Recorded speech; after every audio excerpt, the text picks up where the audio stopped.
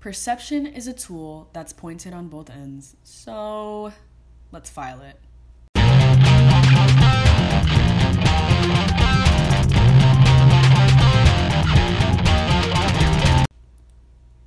Heyo everyone, it's your host Lucelis, and today we're going to talk about something near and not so dear to my heart: online predators. For the last couple of years, I've been receiving unnecessary sexual messages from people.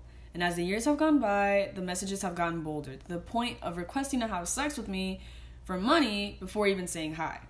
Like, seriously. People who message me these things are not just sexually active adults who know what they want. These are predators, and I'm going to tell you why. These people often feel that in their regular life, they command little authority and power, so they aim their darts towards weaker targets. And I know this because after it happening for so long, I've actually talked to some of these people.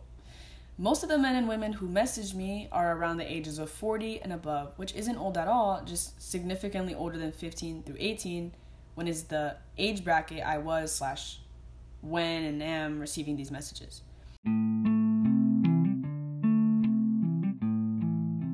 The first question I'd like to ask you is, why younger? So you might assume it has to do with the fact younger women have certain physical and sexual appeals, not to get too vulgar with you. And this is part of it. However, I'd like to go deeper in our analysis. You see, at the beginning of this podcast, I said, quote, "Perception is a tool that's pointed on both ends," end quote. This is a quote from the first season of the Netflix show Hannibal, and it spoke out to me the first time I heard it. Why? Because the more I thought about it, the more sense it made. When you understand someone's behavior, it may be through interacting with them. So if you understand them, then it's logical to assume they understand you, right? In today's climate, where we have websites like OnlyFans, premium Snapchats, etc., we've promoted the idea of online nudity for a price. Young people, 18 and up, have taken to OnlyFans for a variety of reasons, but this global pandemic, the consequential loss of jobs, and the social distancing has all correlated to the increase in OnlyFans traffic.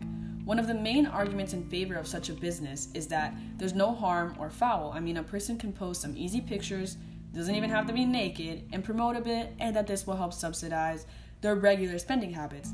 In other words, the payoff is much bigger than the input, right? But this is the same mentality that leads predators to my Facebook on my Instagram. Remember, perception is a tool that's pointed on both ends. A young girl may give in to a man offering her money online in exchange of pictures because she believes she holds all the cards in her hand. She chooses what to post and when, and all he does is pay. Every time that I put the interactions I have, take screenshots of these conversations I've been having because I find them hilarious sometimes, and post them, I usually have a male friend or 2 or 3 who will ask me why I don't just take the money, and that if they were me, that's what they do, because once again, no harm, no foul. I'm going to be the one to break it to everyone. There is a harm and several fouls. I mean, just looking at OnlyFans alone, I can tell you the following from one simple Google search. The website xsrus.com is a blog written by a man named Thomas, who is a consultant focusing mainly on strategy with an analytics perspective. So he's pretty much just a person like you and I who spends the time looking at data and what it means in today's society. He took the time to analyze the observations he could make on the OnlyFans website, because even talking to the OnlyFans coordinators or creators is hard. And in his article, The Economics of OnlyFans, he writes, "The revenue of content creators follows a classic power law distribution. The top accounts make something like $100,000 a month. The median accounts make $180 a month. The top 1% of accounts make 33% of all the money. The top 10% of accounts make 73% of all the money. This isn't the 80-20 rule, it's the 18-14 rule."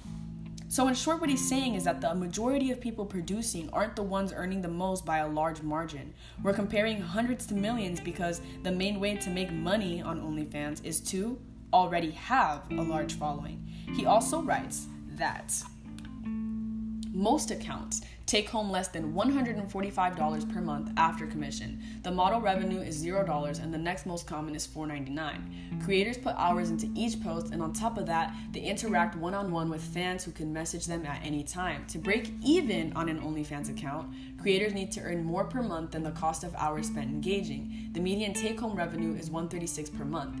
If you value a creator's time at a $15 minimum wage, the median creator needs to be spending less than 9 hours per month on her OnlyFans to break even. This is less than 20 minutes a day.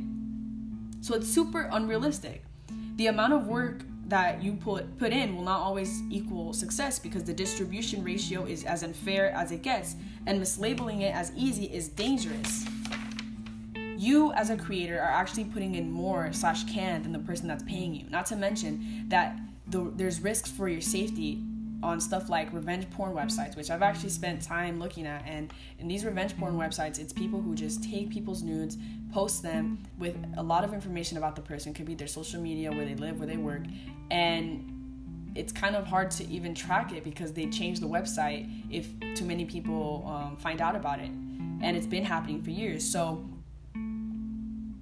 it's a double-edged sword because some people will go on those and put their OnlyFans on them as well because they see that there's all these men that want these nudes and will do anything for them. But again, think about what you're feeding, right? It's unsafe, and it also can hurt your future job possibilities and such.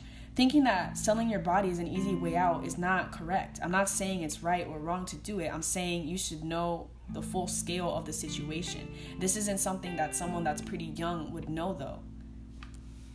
So similarly, these older men and women think they can persuade me to sell my body because in their head, they know I am young and most likely naive. I could more easily make the mistake of believing that one picture of my body is a small price to pay for money. But these people are predators because while they pretend to give you the world, they fail to mention they're the danger within it. I say no to their requests because my integrity is not for sale, because my safety is not something to play around with, and because I'm not going to feed this monster. Encourage these people to continue doing what they're doing, knowing there was a time I was younger and more vulnerable and may have given into something very dangerous. I say no because I know these predators feel powerless in real life, and that is why they scheme, plot, and fiend over the impressionable people they know can be manipulated, aka underage people, aka kids. And these people are predators because in some regards they are pedophiles as well. You may post, participate, and encourage their games because you believe you are smarter than them, taking their money for something that seems so easy to give in exchange. But perception is a tool pointed on both ends, and these men know you believe that. Just like you think you're playing them, they know they're playing you. Your actions solidify their beliefs, and here's a reminder of that. We all have our parts to play. So just remember my words today, and remember that the things that seem the easiest are often the things with the heaviest costs to pay. I've been your host, Lucelis Martinez. Thanks for sticking around in these 7 minutes